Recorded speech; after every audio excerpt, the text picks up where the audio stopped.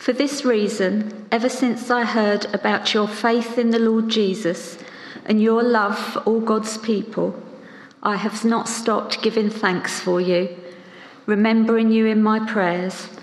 I keep asking that the God of our Lord Jesus Christ, the glorious Father, may give you the spirit of wisdom and revelation so that you may know him better. I pray that the eyes of your heart may be enlightened in order that you may know the hope to which he has called you, the riches of his glorious inheritance in his holy people, and his incomparably great power for us who believe. That power is the same as the mighty strength he extended when he raised Christ from the dead and seated him at his right hand in the heavenly realms. Far above all rule and authority, power and dominion, and every name that is invoked, not only in the present age, but also in the one to come. And God placed all things under his feet and appointed him to be the head over everything for the church, which is his body, the fullness of him who fills everything in every way. This is the word of the Lord.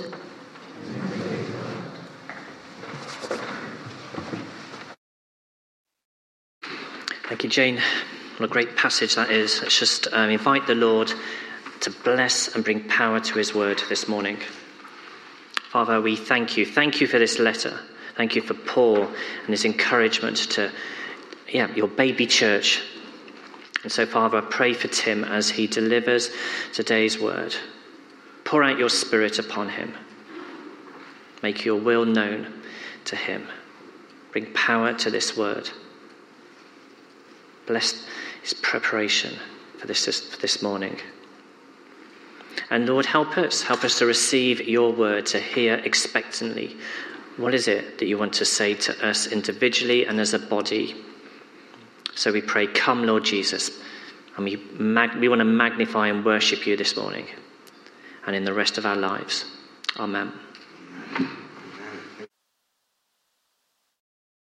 I'm going to tell you a story about that happened last Monday to Amanda and I.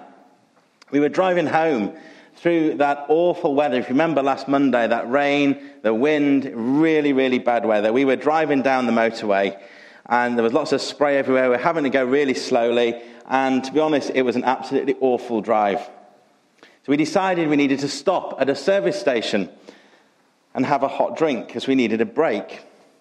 So we had a look round at what was on offer. Obviously, in these times that we live in, some things were shut, some things were open, some things only had reduced menus. And we ended up settling on Starbucks because we realised that was probably the best place we could get a decaf tea. Because obviously Amanda is not drinking caffeine at the moment. We queued up, socially distant, as you should, got to the barista and we said, can we have a decaf tea, please? And he said, I'm really sorry, we haven't got any. We've only got the caffeine-free herbal teas that you can see there. So as Amanda started looking at those teas, I ordered my coffee. And then something in me twigged, and I realised we had decaf tea bags in the car. So I whispered to Amanda and said, just ask for some hot water, and then we can make you a cup of tea in the car. Unbeknown to me, the barista must have heard my comment, because sure enough, the next thing that came out of his mouth was, if you've teabagged in your car, I'm going to give you a big cup of hot water, and I'm going to give you some milk so you can make that tea in your car. That really made our day. That very small act of kindness made our day. And I have permission to say this, it stopped Amanda being too grumpy. It made such a huge difference on what was an absolutely awful drive back home. So much so that we both got in the car and said we were so touched by Corey and his kindness, we needed to email Starbucks to say thank you, so that he got some recognition for that act. That was the hard part. Going on Starbucks' website, trying to find out how to actually pay a compliment was incredibly difficult. It was really easy to complain, but actually it was really, really hard to give a compliment. But sure enough, after a few minutes of digging around the website, I found the thing that said, comment on service received in one of our stores. And I sent that email just to say thank you. I doubt Amanda and I will ever see that barrister again. barista. But we felt it was so important to simply say thank you. It got me thinking a bit wider about society, how easy it is to complain about everything, but how hard it seems to be to say thank you. How quick are we to complain when things go wrong, rather than looking at the positives? That then got me thinking about things in church. There are lots of things that happen in a church that we simply don't notice. But if they didn't happen, we would notice. Are we guilty in church, perhaps, for not saying thank you, but being quick to complain? I then went a step further in my thinking beyond the church and thought about my own life. And actually, I'm quite quick to complain, but not as quick to say thank you. But in my relationship with the Lord, I'm the other way around.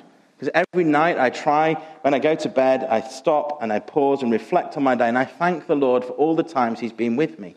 Of course, he's been with me through everything. But I try and think out the specific points where he's been. And that got me thinking, why do I do it this way with the Lord, but I don't do it that way with everything else? Surely that's not right. I wonder how different my outlook might be if I was to become more thankful outwardly rather than just with the Lord. And then I came to the reading for this week. And sure enough, I was struck straight away with that opening. And Paul says, I have not stopped giving thanks for you, remembering you in my prayers. How often do we take time to remember those in our prayers and actually just thank the Lord for them? It really started me thinking about how we respond when things don't go the way we want, or when they do. When things aren't going right, we're very quick to be saying Lord and petitioning the Lord. But when things are going really well, how often do we pause and say thank you to the Lord? When things go wrong, or not according to plan, do we just sit and watch from a distance, complaining? Or do we actively try to get involved and make a difference? It's big questions that are certainly worth thinking about. Last week, of course, we began looking at Ephesians, and we looked at the first part of chapter 1, Paul's extended prayer of praise and worship. And today, the reading carries on from where we left off. The split in the chapter is something that actually the translators have put in, because otherwise, the opening of verse 15 makes no sense at all. We have to read it in conjunction with the first part of chapter 1. Because otherwise, as we heard today, our reading starts, for this reason. For what reason? For this reason. Paul is summing up the opening that we are chosen, that we are redeemed, that we are children of God, and says, for this reason, for the reason that we are chosen, redeemed, and children of God, I give thanks for you. He then thanks the Lord for all of them. And he asks that they continue to receive the spirit of wisdom and revelation. It's important that as we look at this section, we don't lose sight of who Paul is referring to. Because when he says you or your in this text, it's not you individual, it's you in the plural. It's everybody. He's addressing those who are reading the letter both then and now. He's encompassing all the churches in the region. Now you may remember, towards the end of last year, we actually looked at this passage again before. And we looked at the theme of power, the Lord's power. And that is a theme that will run throughout this book of Ephesians. It's not just because Ephesus was seen as a place of power, both socially and civically, but it was also a place of religious power. So just to recap on what we looked at last November, Paul is praying for the Christians in this place, and he is encouraging them. He's not at this stage talking about any of the things that might not quite be right in the church, but he is simply offering a prayer for the church and starting with thanksgiving. Paul understands that we are part of the same family, that we are all children of God, and that we should give thanks for one another. Now, of course, within a family, there will inevitably be family fallouts, or other things will go wrong. But we are united together by the Holy Spirit, and that's what sets us apart as the family of God. We are united by the Holy Spirit. And it's a family which is never static, because we actively look and seek to welcome in new members to our family. And if we ever lose sight of that, then we're doing something wrong. Because if we lose sight of looking out for those to bring into the family of God, we are turning ourselves into a club and not a family home. So Paul gives thanks. Once he's given thanks, he then asks the Lord for more of the Spirit so they can know him better. One of the main prayers that perhaps we as charismatics know, it's more Lord. 2 simple words. 2 words that just slip off the tongue so easily. Yet they are 2 very important words in our journey of discipleship. Often in a time of ministry, if we're praying for someone and they're receiving from the Spirit, we'll simply say, more Lord, more of you. But actually, why do we only do that when somebody is actively engaging with the Lord? What about all the other times when we seek the Lord? What about when we're at home studying Scripture and praying? Do we say, more Lord? Do we actively seek for more of him? The Message translation says the beginning of this section like this: but I do more than thank. I ask. Ask the God of our Master Jesus Christ, the God of glory, to make you intelligent and discerning in knowing him personally. Your eyes focused and clear so that you can see exactly what he is calling you to do. Grasp the immensity of this glorious way of life he has for his followers. Oh, the utter extravagance of his work in us who trust him. Endless energy, boundless strength. All this energy issues from Christ.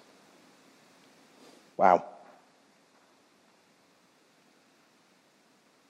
You can see exactly what he's calling you to do.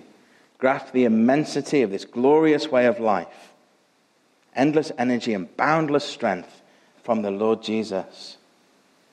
So more Lord might be one of those prayers we often say ad hoc or when somebody's engaging. But when I hear Scripture written like that, I want to actually be making that prayer something that I say every day. More Lord, more of you. I want to know more of you. To make me more intelligent and discerning in knowing you. To keep my eyes focused and clear so that I can see exactly what he is calling me to do. It helps. Because praying that way, praying the way that Paul tells us, opens up a new way of thinking. Because we all have that calling to follow. We are all children of God, and we all have a part to play. So praying this way that Paul tells us about helps us to open our eyes, to keep us focused and clear, to make us discerning, and to help us to know what we are called to do.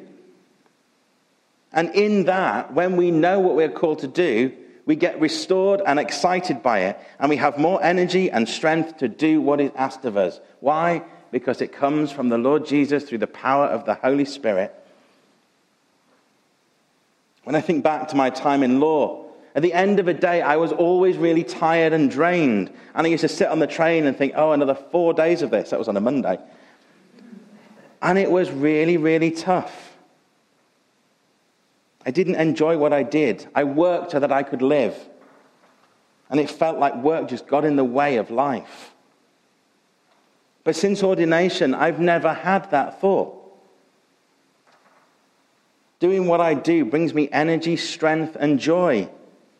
Yes, of course, there's days when I get tired. I'm not going to stand here and say I don't. I'm not saying that. But when I do what I've been called to do, I get strength and energy from the Lord. I'm called by the Lord for the task ahead. So what is the Lord calling you to do that will give you the energy and strength to do what is next? What tasks lie ahead of you that the Lord is calling you to do, which you need the energy and strength that only the Lord can provide? Is it serving the church? Is it serving outside the church? Perhaps volunteering for another organization? Is it doing the very thing that you do Monday to Friday? Or perhaps Monday to Sunday, because we don't all have Monday to Friday jobs. Are you actually doing what the Lord is calling you to and receiving the energy and strength already? Whatever and whatever it is, when we're doing what the Lord is asking of us, we're reminded that we can be assured that he does provide for us. Why? Paul tells us right here in this passage, we get the energy and the strength from the Lord Jesus Christ.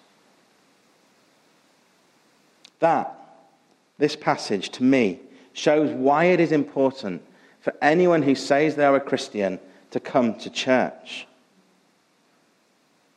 I've got to be careful here because it's easy to start thinking of the church in the building sense in this. But I'm trying to use the church in this sense as the church as it should be, the body of Christ. And again, if we go back to the Message version, it reads like this. The church, you see, is not peripheral to the world. The world is peripheral to the church. The church is Christ's body, in which he speaks and acts, by which he fills everything with his presence. When we come to church, we encounter Jesus Christ. We're filled up with the Holy Spirit to go out into the world, which is an ever more dangerous place. So there may well be times, though, when we come to church, and perhaps we leave thinking, that hasn't impacted me. Well, that hasn't changed me. I've not encountered Jesus today. What if we think of this a different way, though? Because Jesus is and always will be present in his church. On those days where we feel it wasn't good, were we simply looking at church as a consumer rather than a disciple? There is a difference. Society tells us we are consumers in every way. We have a right to be heard. Hence my experience at the beginning. It was so hard to say thank you, but so easy to complain. Perhaps some of that thinking has slipped into the church mindset, and subconsciously we go into the consumer mindset rather than the disciple mindset when we come to gather together on a Sunday or a Wednesday. But in Scripture, we're told the exact opposite. We're told that the world is peripheral to the church. It's in the church where we find meaning. It's in the church where we find hope. It's in the church where we find strength and energy. It's in the church where we get filled up to be a catalyst for change out in the world. So perhaps we need to think about our discipleship rather than being a consumer. After all, we are called to be countercultural as disciples. We're called to be different. We're called to help people encounter Jesus for themselves. It's not about preaching on a street corner. It's about being genuine, humble, and firm in our faith. It's about trusting the Lord for what lies ahead. It's about surrendering to him so that he can work through us. Paul reminds us here in Ephesians that we give thanks for those who serve with Christian faith and love, and then we pray for them. He doesn't jump straight into praying for them, but first he gives thanks. But even though Paul is grateful for all the Christians to whom he writes are involved with, all the Christian service that they are doing, he is still not satisfied. So he gives thanks, but he prays. And he prays that they may know the fullest possible extent of the blessing that they have already received. The fullest possible extent. And that jumps back to the first part of chapter 1 from last week. That we are children of God, restored, redeemed, and chosen by him. So that we may know the hope, the glory of his inheritance, and the greatness of his power. We give thanks first. We give thanks to God for all that he's done for us and all that he will do. We come to church with the attitude of a disciple and not a consumer. We pray for one another to know and understand more of the blessing that the Lord has poured out on us. And through all of this, we come to know that the world is peripheral to the church. Again, the people of God, not the building. And we pray that Christ will speak and act through the church and from the church. Everything will then be filled with his presence. So let's pray. Father God, we give you thanks that we can gather together as your family. We give you thanks that this family is not static, but that we welcome more and more people in. And this day we welcome you, brothers and sisters in Christ, up and down this land and across your world. We remember that we are united not just with those in this building and online, but we are united with anyone who confesses the name of Jesus Christ as Lord. So firstly, we give you thanks, Lord. We thank you for the blessing that you have poured out on us. And as Paul himself prayed, we pray too that we would come to know more of that blessing. That we would come to know what your calling is on each of our lives. That as we work out that calling and work through it, that you would give us that strength and energy that only you can provide. Help us to be countercultural and say thank you, rather than being quick to complain. May, as people look at us, see Jesus in us, so that they may come to know him themselves.